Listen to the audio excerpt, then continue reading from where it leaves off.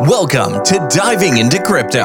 Diving into Crypto. A weekly series where thought leaders share insights, strategies, and insider stories about all things crypto and Web3. Brought to you by Ad Lunam.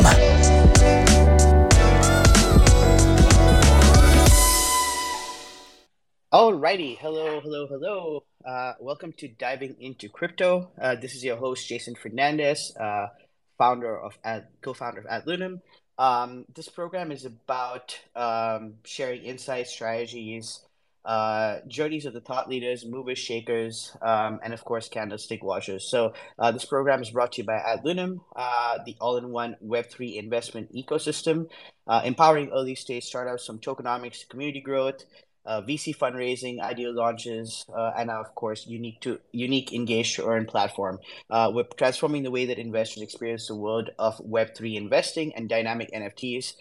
Through our monthly Web3 pitch arena, we are also bridging the gap between innovative startups and venture capital. So let's dive right into it. Before we begin, there are a few announcements. Views on this program belong to those of the speaker, and thoughts shared are meant for educational purposes only. Feel free to use the reaction buttons as you hear gems from our speakers. At the end of the program, we'll open it up for Q&As, and your questions can be sent across to our Twitter account at AdLunam Inc. So today we have a really interesting guest, Mary Camacho of Holochain. Mary is a social scientist by education with a master's degree from the University of Chicago. She's been a leader, founder, and executive in the telecom firms for over 20 years and has advised many startups in strategy, funding, and product development. Of course, most of y'all know her for her work at Holochain. Holo has, of course, built a peer-to-peer application framework. Of course, Holochain, which is driving innovation at the edge with P2P marketplaces for cloud hosting services. Mary, if you could maybe unmute and perhaps introduce yourself. I'm sure everybody else would love to hear from you as well. Hello. Thanks for having me, Jason. It's a pleasure to be here today and chat with you guys. So yeah, as you guys know, I've been the executive director of the Holochain Foundation and also the CEO of Holo. Holochain is the framework for building truly peer-to-peer distributed applications, and this is something that is works without the need for incentive tokenization. So it's a little different than a lot of the other blockchain type technologies out there, but it works really great as a companion technology to what things are, to a lot of the projects that are working out there in the space today. And then Holo is actually pre-launch still. Holo is a hosting platform built on Holochain. And Holo is about connecting those truly peer-to-peer applications, which by default don't work on our current internet, which is quite centralized. And it bridges them so that folks can be on the internet as well as peer-to-peer direct offline and still be connecting, with other folks, because the whole world hasn't moved to that new way of networking yet. So yeah, that's kind of what I'm up to. And I'm really thrilled to be here talking about how data can be more decentralized and use truly peer-to-peer power. Awesome. Yeah, I've been actually following Holochain for a while. I just checked. Turns out I think I connected with you on LinkedIn maybe a couple of years ago when when it first came up on my radar. One of the things I thought was interesting, and again, correct me if I'm wrong, but from what I understand, the difference between sort of Holochain and traditional blockchain is while blockchain more records a transaction, Holochain actually sort of shares the data itself. So it's sort of blockchain requires confidence in the central authority, which is the miners, whereas with Holochains, you have the people actually have access to the data itself on a peer-to-peer system without needing to sort of trust miners to have verified that data and just that it's okay. Is that about right? Is Holo built off a dApp built on Holochain? Am I understanding correctly? Yeah, let me try to dive into that a little bit. So definitely you've got the right thinking approach to what you're saying. Holochain is a data integrity engine. It really is that it flips how we think of data in the sense that it starts from the user's perspective. So every piece of data that enters a Holochain application starts with an individual agent putting data into the system. And it basically happens locally and then gets distributed or published into what is the shared space that the application has. And that kind of throws everything on its head, really, because almost whether it's blockchain or whether it's any other application platform or ways that we think about building applications in the world today, data is centralized. Data goes into a database. We have all these ways of thinking about it. Even the ways that we know to design systems start with data in the middle. And data is primary. And with Holochain, we're saying, no, users are primary, agents, people are primary, and all data actually has provenance from an agent. And so it really transforms the way we can architect processes, the way that we can solve collaboration issues. Everything really is kind of turned on its head a little bit. Now, the question you asked about validation and miners, that's true. It doesn't require a different set of people doing validation in order to have the centralized data be valid, but it does have a validation mechanism, and that is that everybody who is a participant in an application is also the validator of the data. So when you put your data in to your own source chain, it's considered valid by default on your source chain. But when you publish it out into the shared space, it gets validated by others. And that means that they have basically the set of rules that you have about the applications. They have the same everybody has the same validation rules. It's no different than you think of like a smart contract. Everybody has to compare the rules on the smart contract to see if the transactions are valid. That's what validators are doing. Well, you're doing that in a peer-to-peer holochain application as well. It's just that every person is able to do that for the data that goes in. Now, of course, one of the things that's very different is that every person in a 2,000 person application doesn't need to validate every single transaction, because that is just overkill in many instances. Right. And so what you have is that it goes out to a random set of peers on the application, and that's who does the validation. Go ahead. Yeah, go ahead. So a random set of peers is basically selected. So even though everybody is in theory a validator, only a random sort of selection is chosen, and based off of that is the transaction validated. Yeah, and a transaction, yes, and it continues on because it continues to be gossiped, and you can have things that cause validation errors at different points. But the big difference here is that Holochain's built to serve all sorts of different purposes. We're not just talking about money in the construct of tokens and those types of transactions.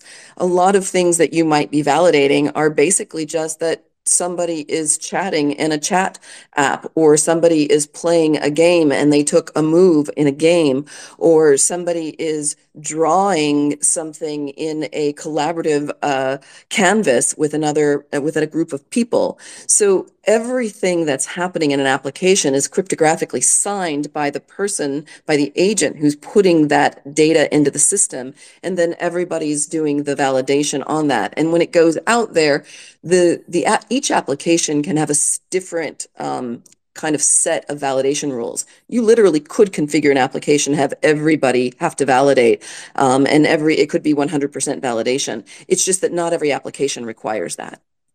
It would just basically slow down the system and sort of lead to redundancies and things, right?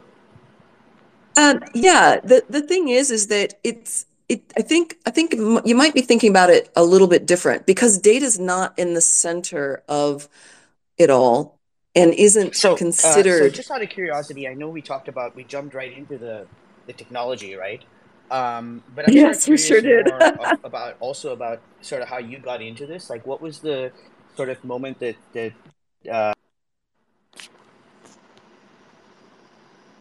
yeah. This goes back a while. Into, I mean, blockchain and Web3 as a technology, like how you actually get interested in it. Sure. Well, back in 2017, 2016, I think was the first time I started getting involved, and it really wasn't through with Holo. Well, it was with Holo and Holochain, but then sort of in parallel, I was also working in a nonprofit that received donations that were in Bitcoin. And that was the beginning of things. And at that point, we received or we were told we were receiving a donation, and we didn't have any way of managing it. So suddenly it was dive in or don't take the donation. And so we dove in. And I was the person that kind of set up all the wallets and managed to figure out how everything worked back in those days. I had heard of it, of course, but I just hadn't been involved. And then with Holochain, this was really a much, much longer, um, uh, journey and story. I have been partners and business partners and friends with some of the technical co-founders of the project for going on 25 years. And so the project has roots in community currencies. There's a project that came before that was called the Meta Currency Project. And so it's been this thing that's been evolving. And in 2016, Arthur Brock came out to Denver, Colorado, where I was living, and he said, "I think we're ready." And I started looking through the project with him, and said, "I think this is the right time. This is when the world is also ready for this." And that was when I really jumped in, and it's been a wild ride ever since. Wow, that's a really interesting journey. What were you doing before, Web3? What was it sort of prior? Yeah, I'm just curious because a lot of people. So one thing I've noticed is that depending on where people come into Web3, the approach that they take is very different. So for example, like people come in from the investment space, and then of course they'll be looking at like things like launch pads and things. And you have the developers; they tend to look at you know layer one chains. So I'm curious, like what was the genesis for you? Yeah, well, it's interesting because my role in organizations, I've been a leader and executive in technology organizations since the 90s, and a lot of it has been startup, but I've also worked in the enterprise, and in the enterprise, I worked in telecommunications, I worked in mobile telecommunications, and I worked in CDN, and so I often kind of cut across a wide swath of different business units because I had the broader background of the tech plus operations and finance. And coming together, I ended up in a lot of product delivery, product development, leadership roles in those years, and also, the like having to like figure out how do we take something to market. So my product development background is probably the thing that I've leaned on the most, that and the operations, because really as a company that's doing a lot of R&D, we're trying to put a technology out that just hasn't been built before. We've been iterating on how do we produce this? How do we get this to market? How do we actually know that this is going to connect all the dots that are needed out there? And how do we have people who've never heard of this work, who don't understand this work, how do we have them wrap their head around it so that they can begin either developing it, delivering it, working in a marketing team, supporting it? Because it's not like it's the same as a lot of the layer ones, or it's not like the same as a lot of the marketplaces that are out there. When you already have models for what something is, it's much easier to bring a team around it and actually generate, the alignment, the understanding. And in such a great way with Holo and Holochain, it has been so community led because it started with purpose. And then the purpose really rang true for so many people about what needed to be accomplished. And we just have some incredible technologists that were able to get the initial team building, and little by little, it was a word of mouth spread of what was going on, and it grew rapidly in the first year. We did a crowdfunding that was quite successful, and then we did our community offering, which our ICO. And it was a very limited ICO in a lot of ways. We were trying to make sure that the folks who were most engaged in our community had access to it. So we were really going against the tide because at the time, it was very much a whale-driven type of approach was what everybody was doing. We did no pre-sale ahead of our ICO. It was really focused on giving all the opportunity to the folks who were participating. Like we had the saying, the crowd, we were really focused on our crowd. Yeah, no, I mean, it's funny because when you initially answered this question, you were sort of focusing on your product and operations experience. But like the one thing that I think about when I think about Holochain is the community, because the community is just so massive and large, and Yep. engaged. And so I know the building that community would have been massively challenging just in and of itself if if you didn't have to worry about anything else, the technology, which is substantial. So I'm curious about that community, and you also mentioned, sort of the way you guys chose to do your public sale as being, very democratic and not having a private sale at all. And so I'm also interested in learning more about that because at Ludum, we're a launchpad. One of the things that's our focus is sort of democratizing access to Mhm. IDOs, because what ends up happening is you have power concentrated in a really small number of people in the crypto space, and retail investors really are never very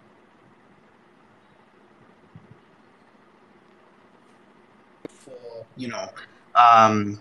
yeah, for projects that are launching tokens and things. So yeah, I'm curious how you grew your community and you kept them engaged.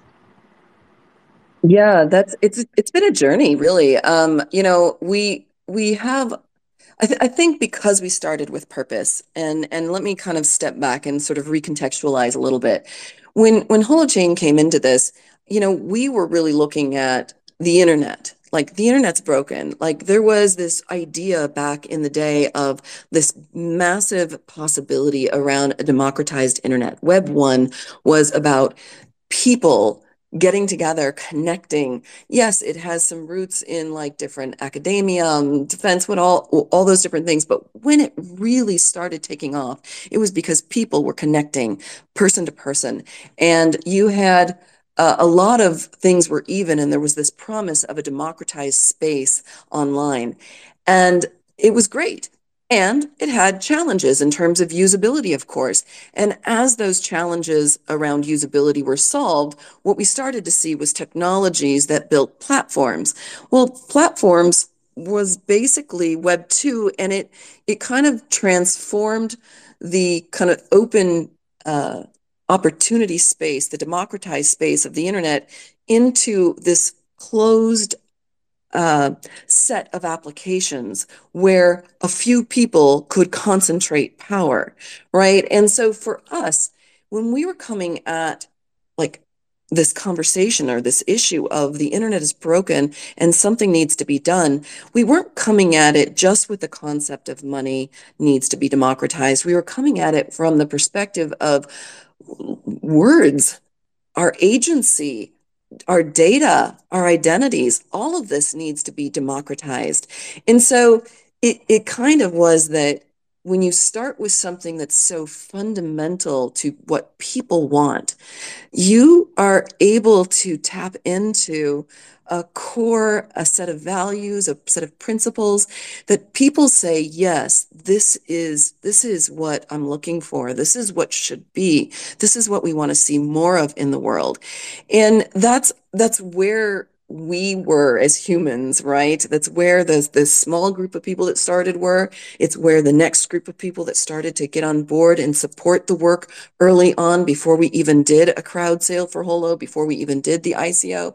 And it very much was just in line with the commitments that we had. And so it took off in a way because it was more like a movement and less like a business. And I think that, we saw that after the ICO, oh, well, now we're building this thing that has been promised. And yes, we had all the foundations for it. We had much of the work of what the architectures needed to be and the ideas for it. But the challenges of the R&D to get it down and get it built were huge. So when you talk about it as a journey and like something we've had to sort of work on over the years, you're absolutely right, because it has been disappointing that it's taken so long in some cases, and aspects of our community have at times been 100% behind everything that's been going on, and then other times going, we feel forsaken, we feel lost, and that you're not actually delivering on this promise. And the reality is that we are, and to the degree of like meeting expectations and time, we haven't always. And that's just it's a tough conversation. We can be responsible for it, but it doesn't make it change. And so the world of like working with, we even say communities, because it isn't just like one group of people, this amorphous singular thinking group of people. There's local communities, there's communities that have different affinities, there's different communities of language and geography. And all of these things are part of what we welcome and what we really want to foster in the space, because it actually lines up even with what we're trying to say is needed, which is that there isn't one place where all the conversations need to be and that everybody needs to align about everything or agree with everybody about everything. There actually is room and necessity for spaces that work for different groups of people to accomplish things, to work together and collaborate. And yes, we need to have interactivity across those things, but they aren't the same, and they shouldn't have to all be the same. People can opt into different groups. People can opt into communities that they choose to and operate according to different sets of rules. And this is actually very difficult to do when you have things like social media today, where it's a platform that sets, millions of people are all supposed to be on the same platform, abiding by all the same rules, as if that's what they want. It's not necessarily. So there's benefits you get from those scales, but there's also so much that you lose in human activity and human coordination. So with Holochain, we're saying, hey, we think it can be done differently. And so a little bit is that we're trying to operate in some of the same ways that we're trying to build systems that will help us operate. That's a really interesting perspective. I noticed that you guys are listed on Binance and Gate, Bybit, like all these massive exchanges. What is the how do you guys balance the sort of hype cycle? I know what I'm referring to specifically is Holocoin. I believe it's HOT is a Yep. token. Hot. Um, Yep. yeah. So, how do you guys balance the sort of the hype cycle? Because building something is a really substantial thing. It happens very linearly. It's a slow sort of growth. But when you have a token that's being traded on a daily basis, it's almost like you have to manage the hype cycle independently of the development cycle, even though one sort of feeds into the other. I'm just curious what your thoughts are on that. Yeah. Well, that gets to the sort of the difficulty and the expectations and setting and all that. One of the things is we've got really clear about our communications in terms of what we were doing in development. We tried to be very transparent about what was happening in our development cycle, what was being done at every given moment, what were our challenges, where we were stuck, where we needed to where we were making breakthroughs, where we were hitting milestones. We really didn't jump into the hype game around the token. We've been very, very careful not to participate in that. We don't play the prospecting games much with our token. Our token's available on a couple of platforms where it can be used to pay for things, but you really don't find it much on platforms that are, for instance, doing staking or things like that. And part of Right. that is that we know that it has a future in our platform when it will be basically become fuel for hosting. And we've been kind of holding out like this is what you're waiting for, and we've been kind of guiding people along the process of what it takes to build this as we go. Now, certainly, as with anything, there have been ups and downs of the token price, and we haven't really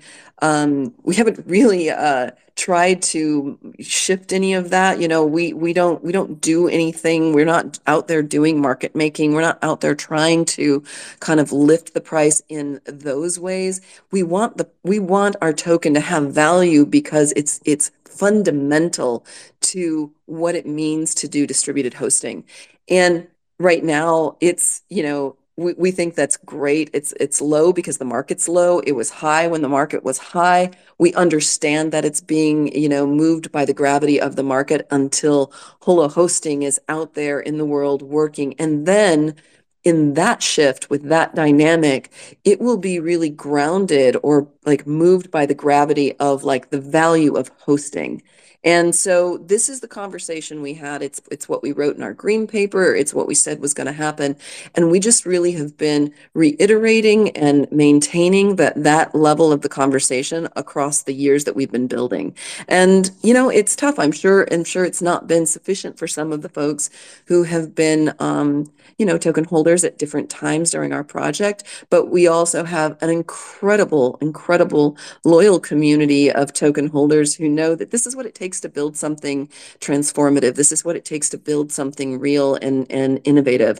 And so we're just super grateful for, all of the folks in that community and the token holding community that have been with us all this time. So really appreciative. Yeah, it's really unfortunate that there's so much contagion in the industry, and that you can have, a very legitimate business that's building something, and providing value, but then, something can hit the market and all these tokens behave, in such a similar manner, almost independent of what their true utility is, their original utility is in the first place, or whether that utility, still holds. And Yeah. and yeah, so it's really unfortunate. But I mean, what a lot you mentioned staking. A lot of the companies that sort of focus on staking a lot, almost like, well, there's some that focus on it almost as their entire business strategy, and I think that comes from sort of maybe being a little bit concerned about their own utility in their token, because a lot of these guys, their token isn't doesn't have any utility at present, and so what they're trying to do is control price by Yeah. giving it the utility of just staking, right? But Yeah. that's not true utility, and I think what you guys want to focus on is you see this as like you said, fuel for hosting. So that would be like similar to you know uh, would it be a very similar to sort of like decentralized web hosts that are coming out? Would that be sort of the Holos part of as a DApp on Holochain? Yeah, I mean, like they're basically all holochain applications. Let me step back because we were talking about the technology earlier, and there was one piece that I didn't say that I think is really important. Hmm. And what that is that holochain isn't a single holochain, right? Every application is a holochain. It is the whole thing. And so each application is its own dApp, and it doesn't require anything else. You can build it and you can just install it on computers and you can just run it. It doesn't require anything else. It doesn't require, the smart contract to be running up on the internet. It doesn't need that. You install it. The only thing that you have to do is have a bootstrap so that you have trusted way for users to come into the Data to come in. application. And yeah, exactly. And that's standard with peer-to-peer. Um, once they're connected, that's not even something that's required at a centralized level, which is really fabulous, right? But what it is that a lot of things that we want to do are connected to the internet. There is a lot of utility there to being able to connect functionally, usably to the internet. There's a lot of services. There's a lot. I mean, just think about like receiving an SMS to your phone, or doing a notification on connecting into your computer, connecting into APIs or oracles and pulling other data into your application. There's so many other ways. So one of the things that Holo as a hosting company will be doing is really providing gateways for peer-to-peer applications to have access to all those other things that are out there. And it also provides a way to have users who just want to go to a browser because that's what they're used to. It's what they've been doing. You know, maybe your grandmother doesn't want to install an application she's never heard of and wants to just go up to the browser and type something in and know that this is how I can, use the application or talk to my granddaughter or something like that. These are real adoption issues when you're talking about trying to move a world from a centralized approach to something to a completely distributed approach. Right now, a lot of what we're doing with crypto, it really hasn't hit mainstream. I mean, yes, there's lots of people involved, but there are fundamental usability barriers still. And with Holochain and with some of the work that we're doing that's like kind of connected on the side with Holo, we're trying to address some of them. And these include really important things related to identity, key management, because the reality is that the thing that makes crypto hard, the thing that makes dApps hard, the thing that makes even Holochain hard right now is key management. We're talking about cryptographic keys and the management of those keys, and centralized applications and platforms, they've been managing all that for everybody for decades and making it seem easy. We just have also been giving up a lot for them to do it. But when we can make key management be something that individuals can use, then they can truly be in control of all of their systems. And they won't be worried that, oh, I just lost my keys. Now I don't even know where I can't even get access to my email, my Twitter, my whatever, my peer-to-peer messaging app, my game apps, my banking, my, my crypto, anything. Because when you lose your keys, it's fundamental. And Right. people don't want to risk that right now. So things like that are part of what we're working on and that we know requires both the peer-to-peer tech and the sort of the bridging into the centralized systems to get this done. And so that's a lot what we're trying to do with the business side of these things. Yeah, because I think one of the biggest problems in sort of blockchain Web3 is just the usability in the first place, right? I mean, it's so like DeFi applications, for example, are just so complicated for the average person to use, and even if one figures out how to use it, it's so difficult to figure out, even when some of these audited DeFi applications, whether they are indeed hack proof, because almost every DeFi protocol has at some point in time or the other had quite significant uh, concerns from hackers. So I'm curious, when it comes to infrastructures projects building on Holochain, with the exception of Holo, which I believe which is sort of like blessed by Holochain itself, right? With the exception of that, how do you guys sort of motivate developers to build on Holochain? Do you guys use and when you all launch, like, do they launch on, like launchpads? Do you all have launchpads you guys are partnered with? I'm just curious about that part as well. Yeah, yeah. So we've just been kicking up. I mean, so Holochain just got to beta this year.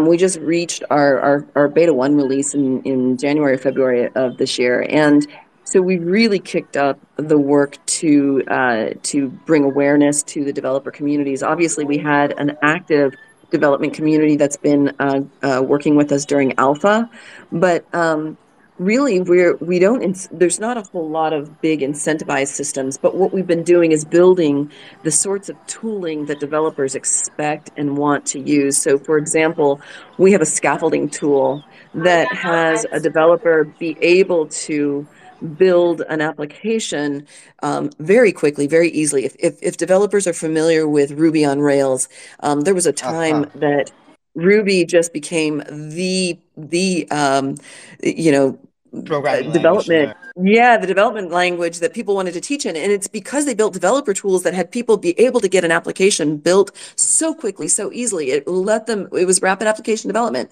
And that's the sort of thing that we're building. And so we have one already. So when you go to developer.holochain.org as a developer to get started, you can find that there. And it really, you can use it just right on the command line, and you just answer questions, and then suddenly you have an app working. And when you have the app working, you also have this playground. You can actually visualize and see what's happening in your application. It does the work to have people go, oh, okay, I get it. Now that I mean, immediately out of the gate, I can have an application where I can make a change in one and see it in the other with two different agents working immediately. And that's pretty profound. When it comes to building more complex apps, they're getting a lot of help from our development teams and our larger community of developers. We have a developer education program that we've been running, which is an immersive program. We have a lot of community activities and hackathons, which are, we call them hackathons, but I'll be really blunt. They're not the kinds of things that people are used to seeing at a hackathon. Our hackathons are these amazing community gatherings and education spaces where people get inspired, start collaborating, meeting new people, building out their apps, learning how to architect. They're just fabulous weekend events. And even in the last couple of months, we started doing these DAP in a day sort of workshop sessions to help get people started as well. And now we're moving all of those online. So really, it's an effort that is about awareness to developers because there's so much interest. Holochain is built on Rust. It works with WASM. It works with JavaScript frameworks, front-end frameworks. You're building applications similar to the kinds of applications that you want to build, whether it's to play a game, whether it's to do a collaboration tool, whether it's to support, your local community club soccer team to do something. These are the applications that open source developers like to build anyway. And so when they find us, they're like, oh, cool, here's a community of people that are fantastic to work with, have developer tools, and are working in technologies that are familiar.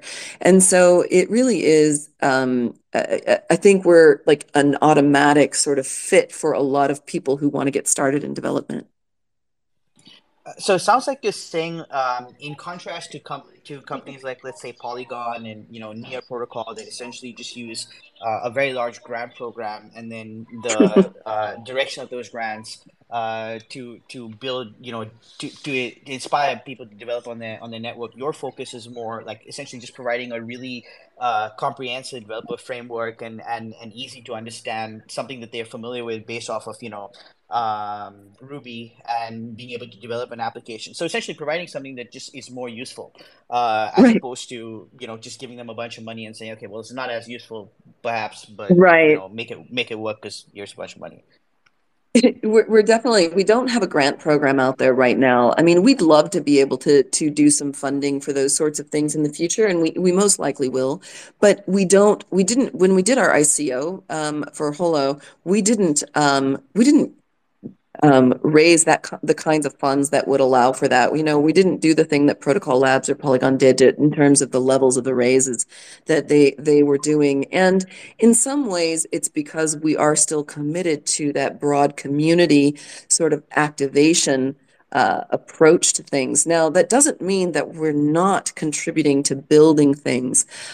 We are supporting it by, we are paying into certain groups, labs and development groups to build certain types of things. But if you think of it more like when an app store gets put onto a technology, a phone or a computer of some sort, you have to have a certain level of applications out there that people can see and experience, use as a demo to kind of set the expectation of what's possible with a technology.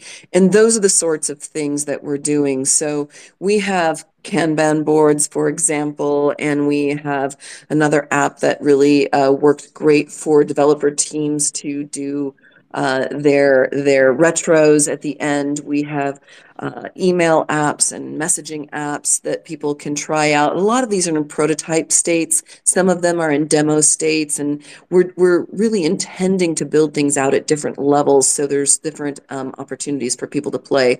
One of my favorite apps that we use, we dog food with it, but we also use it as a demo. It's called Acorn, and it's really a dependency tree. So you can use it for project management or strategy development, those kinds of things. It's very collaborative. You can kind of, move things around real time. This is one of the big differences with Holochain. When people actually use an app, it is automatically something that is functionally usable and intuitive for them. And that's it. They sometimes have a harder time distinguishing, like, oh, wait, really, this is peer-to-peer. There's no server in the middle. And that's the kind of aha moment when you realize there's no middleman, there's no company, kind of Gatekeeping. intermediary holding your data. It's fantastic. So it's like direct, no gatekeeping, basically. Exactly. Exactly. So you mentioned earlier sort of being able to get data from multiple different agents, and you also sort of touched on very briefly on the concept of agent centricity. So could you maybe elaborate on that? Is that the same as sort of prioritizing individuals within a blockchain? Yeah, it's really interesting. With Holochain, we call it agent centric because all the data provenance starts at the individual, and people get to opt in. But the minute you realize that you're opting in, you realize that you're also opting into a peer-driven space. And so I don't know that I would call it all just focused on the individual so much as focused on the group, because it's really sociocentric. Every application is more focused on the dynamic of groups and what do different groups agree to be doing together, right? Because if one of the things, and I didn't quite use this language earlier, but we like to talk about walking away, or forking is how it gets talked about, in GitHub or in crypto a lot of times. But the idea that even with groups where you're doing things and collaborating, you always have the option to keep your data and walk away, and you could go create a different group. You can take that application, you can take your data, and you can go do it different. You can change the rules. Basically, you fork the application by changing the rules. What you do may no longer be valid in the original group, but you may have another group of people that thinks it's completely valid, and that you can go and suddenly be whatever, playing a different game with that group of people. This is what we think is important.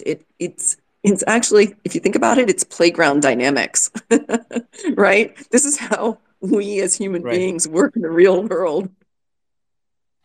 That's really fascinating. I'm curious in terms of games. So I advise a couple of game projects. So I'm curious, like, if there's space for gaming projects on Holochain, what sort of value could a game get Mhm. rather of for building on that, and would that be something that they would basically integrate with their current existing blockchain? So also, how does sort of Holochain play nice with other Yep. blockchains and Yep. interoperable with them and so on?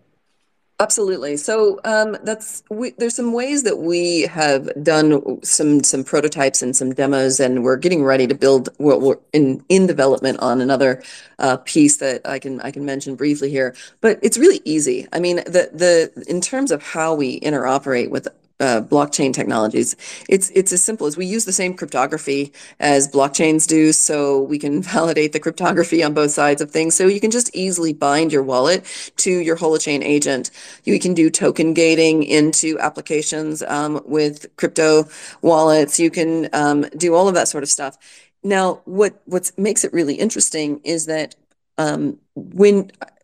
when you're talking about gaming, Holochain right now, I would say is super uh, prepped for, like, what do you call it? Sorry, I just went blank. Turn-based games. So there's Offensive there's end. a way that we have built quite a few different turn-based games, Go, chess, things like that, already as demos on Holochain, and that's really it transforms things, because you don't need to use tokens to incentivize the gameplay itself. You can use tokens in other ways that you may want to incentivize the winnings or the Certain things behavior, like that. specific behavior Right. within the game. Exactly. One of the things we're doing right now, we've got some prototypes out that show basically how to bind in and use it with a minting NFT type of project. We're working with the Rain protocol on some things, and we're doing a build out right now of a game that we're going to be using as a demo when we go to some conferences, and it's fabulous because it has the whole way to play the game and the way to like mint NFTs, and then also sort of the fractal claims and everything at the end of it. So we'll be showcasing that a little bit later this year, and it'll be really exciting for really kind of showing off a bunch of different techniques you can use with Holochain alongside blockchain. Speaking of showcasing, we're coming up to toward the end of this like really fun conversation for me. But I wanted to and very soon I sort of want to go into your thoughts sort of broadly on the market. But before we get there, Mhm. I was just curious if you had anything that you wanted to like sort of point out with regard to what's coming next for Holochain. What are some of your focuses, and maybe what Yep. are some of your studies of Yep. success. Yeah, so we're doing these next 6 months. We are just going to be everywhere. Actually, for one thing, we're going out to a lot of events. We'll be working deeply in some of the identity workshop events this fall. We're going to be at a couple of blockchain Web3 events. We'll be in London at the Zebu Live. We're going to be up in the Nordic area. We're all over Europe, especially right now. And then we'll be back in the US in October. We also have one of our immersive trainings starting up. We're still taking applications for that. You can find all of this information on our website on holochain.org. And if you go to the events page, it's just /events. You'll find all of the ways to get involved and attend some of these. We haven't announced it, but we're also going to be having like 2 or 3 hackathons that are happening again in the next 3 months. So there's just a ton of activity going on. There's a ton of building going on right now. And so we'll just keep showcasing things on our video, on our ecosystem sessions and all of that. But we're really focused on getting the word out and being in developer spaces in particular for the next few months. Yeah, so everybody definitely follow, Holotrain and the work that they're doing. And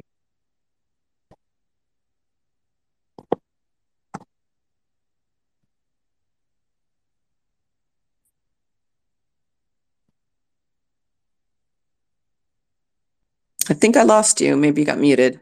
oh yeah, I was. Thank you for that. No, so I was sort of curious about your thoughts on the general market. And we've seen this sort of Jimmy Carter's general malaise creep in to the whole industry. And I'm curious whether you think, are we on the road out of that? Um, and how long do you think it Oh, will take? I don't know that this is my sweet spot really to be doing predictions on. But it's really interesting because we've been kind of living through this with most of the other projects in this space for the last 4 or 5 years, and it's it's tough when it gets when it goes down and the communities lose like the energy. The thing is that's it's not just happening in this particular Right. Web3 crypto space. It's really been happening everywhere, and I think it kind of was uh, it's sort of the financial situation that we're in. It's part of what we're saying it isn't working to some degree with the financial systems globally, and how they don't necessarily like really have things work for those people who are either at the bottom or in the middle, as well as they do for the people at the top, because this downturn hasn't really affected nearly as much the folks in the higher echelons. And so like for me, I'm hopeful. I always have a grain of skepticism, but I'm hopeful that we've turned a corner and then we're going to be seeing things ease up a little bit for people. But I'm even more hopeful because I just keep seeing the levels of innovation that I think along with the commitments and the movements out there for saying things have to change. We actually have to make sure that the world works for everybody and not just for the few. And so for me, I'm not really good at predicting the markets going up or down, but I am hopeful that as societies and communities that we're going to keep, putting something forward and caring for each other and making it better for more people. That's what I'll leave it with.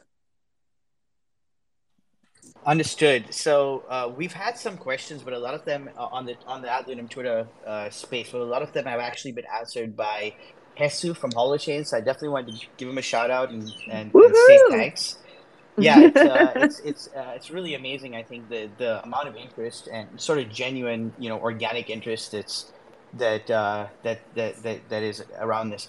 By the way, moving back on to kind of what you were saying, I think the people in the higher echelons, from a financial perspective in this industry, are keeping their powder dry for things to get really bad so they can get deals. And so this is exactly what's happening, right? So a lot of VCs, a lot of crypto VCs that were previously investing in early stage companies, are Yeah, now sort of shifting gears and saying, hey, you know what? Let's take some OTC deals in companies that already have tokens that yep, have a track record of 2-3 years. It's at a discount, yep, and maybe we won't make as much. It's not as much of a reward, but it's a lot less risky a strategy. And so we're seeing so oh many of these new projects, yeah, these really tiny, just trying to do something, just completely get run over because there's just no funds, very very little funds for them, and if it's going to come to them, it's going to come to them at a massive premium.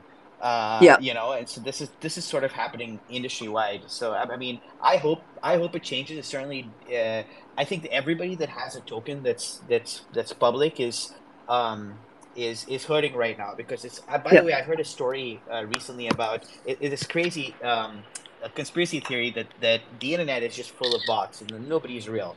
And I thought it was funny, but what's funny is that I really thought, hey, this actually might be true when it comes to crypto. Like it actually might be more true because it seems like it's like everybody's disappeared. Like there's nobody in the room. Like all the groups, the Telegram groups that are massively active, there's almost no activity in there, and it's almost like Interesting. there's a dead crypto industry meme. So I wonder when it'll come back.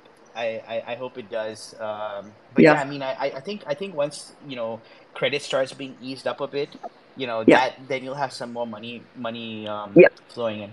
But do Exactly. you And think? and that and I do think that those cycles are moving and shifting. I mean, we're seeing some of the financial change, in different places, and I believe that will take some time before we see that shift though. Um it is true. I think for us in a way we put our head under the sand a little bit around some of the way that the financial industry is working because at the end of the day we think that the value that gets generated in the work is probably, like, at least in our case, is just been more, it's more important to us than um the value in the prospecting for it. It's not to say that this stuff doesn't matter and isn't part of the whole cycle. It's just to say that at some point in time, whether you're talking about it in the traditional finance or even in crypto, we've made the world of the investment side of it almost more important than the actual building of value underneath it. And for me, it helps us to stay grounded in the building of the real value. It I think one of the examples of this, and I hear this regularly from my own partner, is at some point, at the time when most companies stopped giving out dividends and told their investors what they needed to be looking for was a value gain, something just dramatically shifted in the world of finance. And it stopped being about what was underlying the value in companies and what was underlying the value in human engineering and human coordination and collaboration. And I'd say that, for us, we are concerned with the areas of real value where food is being created, where energy is being created, where things that provide us the connection, shelter, all of those things. This is stuff that, like, at the core, matters for every human being on the planet. And so I think for this whole world of the crypto space, my biggest hopes is that we can evolve towards the creation of more and more real value. Yeah, I mean, I think that's the optimum approach as well, because one can't really control these macroeconomic factors like, Ukraine grain, or Yeah. war in Russia or Ukraine or whatever, but one can sort of focus on just trotting along and building something substantial, and then hoping that the price action follows, and the market starts to pay attention once it starts picking up, sort of around the world, on an industry-wide level. Well, Sorry, go ahead. just and to add on, I think it's more than hoping. I think it is designing for the right flows and the right mechanisms. It's not like when we're talking about holo and holo fuel and hot converting into holo fuel has a design that is intended to tie it to something that creates value, that allows value to flow between people who have a need and people who have capacity. And that does matter. And those are the sorts of things that, if we keep building with the value flows and the movements of goods and services that are meaningful, I think that we'll have value flows that are visible, that are, something that people can tap into and be a part of, but that also are meaningful to our lives. And I think that's really a critical design pattern that we're working towards. And we think that with Holochain, you can build that design pattern more effectively than in a lot of other technologies. So I mean, I think building for the real world, and building real world use cases is sort of the antidote to the criticism that blockchain has no use case. Which, by the way, I still hear today. I still hear today that Web3 is just a fad, and it's crazy that people tar crypto with the same brush. Where, Yeah, let's say GoDaddy has certain utility it provides, as in it hosts regular websites on regular servers, and it charges you, US dollars. So there's if you were to transpose that business onto crypto and essentially host, decentralized, let's say decentralized websites, and then charge by a token, clearly there's a value there that is exactly. that has more in common with, let's say, GoDaddy's business than, let's say, the crypto market at large, right? Because there's some tokens Right. that have no utility. So, but it's still funny that you don't see these companies correlate with, like, companies in the Web 2 world. They correlate with, like, Web 3 companies in general, which I think is sort of, one of the dangers of the market, because yeah, It it means that, go ahead. But I mean, you see the same thing in the traditional market too. When the top 100 go up, then the thousands below them also go up and down. I mean, this is not a surprising thing. And when you see the industries, I agree that the dynamic that you're talking about between the traditional financial market and the crypto market, you don't see the connections at an industry level as much as you see at the market level related to crypto. Right. But I do think that has something to do with the tokenomics, and the design of the systems themselves. And this is one of those things, right now we're using an Ethereum-based token as the placeholder for Holofuel, but when we move into the Holo system, the Holo hosting being an active project, that connection becomes more tenuous, because hot becomes less, it becomes more about the reference to the holo fuel and the hosting than it does about the reference to the system that It's a it's in. So tradable maybe asset. it's when, yeah, so then at that point we might be seeing like the shift of what you're talking about in terms of relating it more to the other industries. So you mean when it moves from being, a trade, like an asset that's just being traded, to an asset that's being used within the system, within a system with Exactly. actual utility? Yeah. Okay, great. So we just have a couple more questions because we're toward the end. So I just sort of wanted to get your overall thoughts on where you see the future of Web3 and crypto going, and then also, more personally about your personal philosophy, like what keeps you going in this industry. It's so because I think for us, for entrepreneurs in this space, we're just constantly trying to find like our own challenges to motivate us to say, okay, like Mhm. now this is what we if we get this, then it will prove, we're somewhere. And then you almost have to make your own parameters because there's no parameters pre-made, you know. Mhm. Yeah. Yeah. Well, I mean, I think it's interesting. I'm a little curious myself where everything will go. Obviously, some folks are looking at AI and the connection between how will AI affect this industry. I think machine learning by itself is something that is having massive effects and will continue to have that. But I think that at a distributed level, I think we'll see an even larger opportunity to a degree, but we don't have the systems in place and the mechanisms there yet. So I think that's one area that we might see some growth in the coming years. I think that I'm uncertain about where all of the different types of crypto projects will go in terms of Web3, whether you're talking about metaverse type projects, whether you're talking about some of the NFT projects. I think NFTs are like the ups and downs of the market has actually created a really interesting opportunity for NFTs just to really be grounded in specific use cases, as you've been saying, those things that find a usability.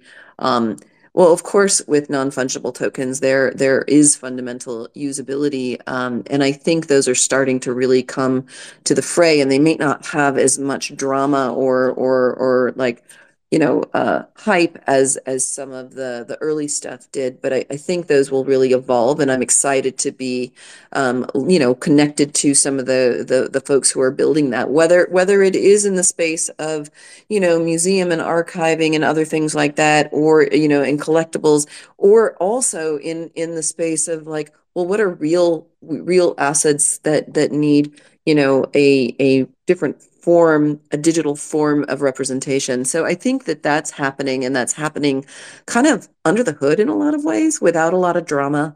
And I think that's really great.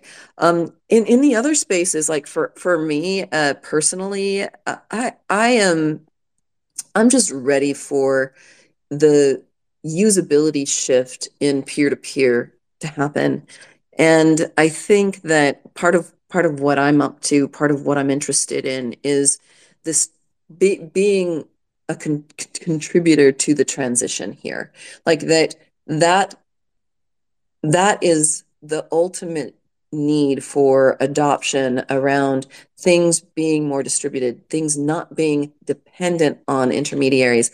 And don't get me wrong, I think there's a place for some centralized services, and I think there's a place for completely distributed things.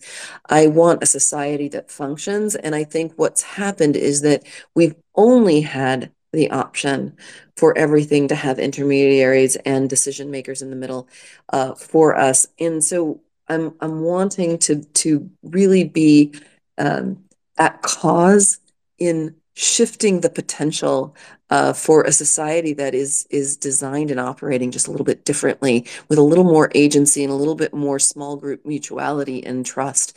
And it's interesting because I'll say this, like one of the things that never really caught my imagination around crypto was this idea of trustlessness, and I understand it at the technical level of what's being said, but for me, I'm far more interested in building communities of trust, not building Right. like circles of trustlessness, if that makes sense, because that's what's going to Right. give a life that is worth living for me. So anyway, that's a little bit around my purpose and future and what I imagine. Well, I think it also helps build community, right? Like when you're, Exactly. because trust is sort of central to any community. And actually, I wish I had got into NFTs before you mentioned it just now, and we didn't get a chance to talk about it all. Show we also my co-founder Nadia has a show, host the Future NFTs podcast. Mm, For yep. for Ad Lunam as well, and we have talked to like so many projects that have really real world use cases of NFTs, and I Exactly. think almost that's where like some of the biggest innovation is happening. I mean, it's surprisingly you wouldn't think that because so much of NFTs have been focus on the design-based NFTs and these hype cycle-based Yep, communities like crypto apes and stuff, and then only now has sort of like the more utility-focused NFTs exactly. gotten some interest. But since we're at the end of this, I'm curious. Do you have any closing thoughts to share? And we'll uh, say some final words then, perhaps. Um, well, I mean, honestly, I think I like ending with community. We started a little bit, and then we started tech and moved it right into Right. community. I just want to say that this world, the work that we do, it, like we said, some of the biggest challenges have been with the generating and working with a community while we're still in development, and yet some of the greatest benefits that we have are the amazing people that are out there that we just keep getting to interact with on a daily and weekly basis. So I just want to say thank you to everybody that's been out there working on this, supporting us, and seeing the possibility, and making it come alive and be real. For sure, I definitely think, like I mentioned earlier.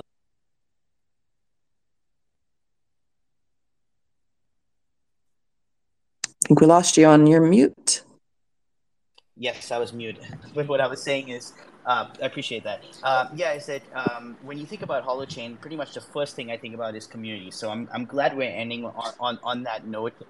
So definitely give a shout out to the Holochain community. If you're not part of the Holochain community, definitely follow Holochain, the work that they're doing. I really think it's going to be revolutionary. Also, follow our speaker, please, Mary Camacho. Mary, by the way, it's been amazing having you on. It's been extremely enlightening. I love learning more about Holochain. Thank you, everybody, for tuning in. We'll do this again in a couple of weeks. We're diving into crypto. Thank you so much. Everybody have a great day. Thank you. Thank you so much. Thanks for having me. Thank you for tuning into this week's episode of Diving into Crypto, proudly hosted by Ad Lunam, the first engage-to-earn platform with a proof of attention model and dynamic NFT investor profiles.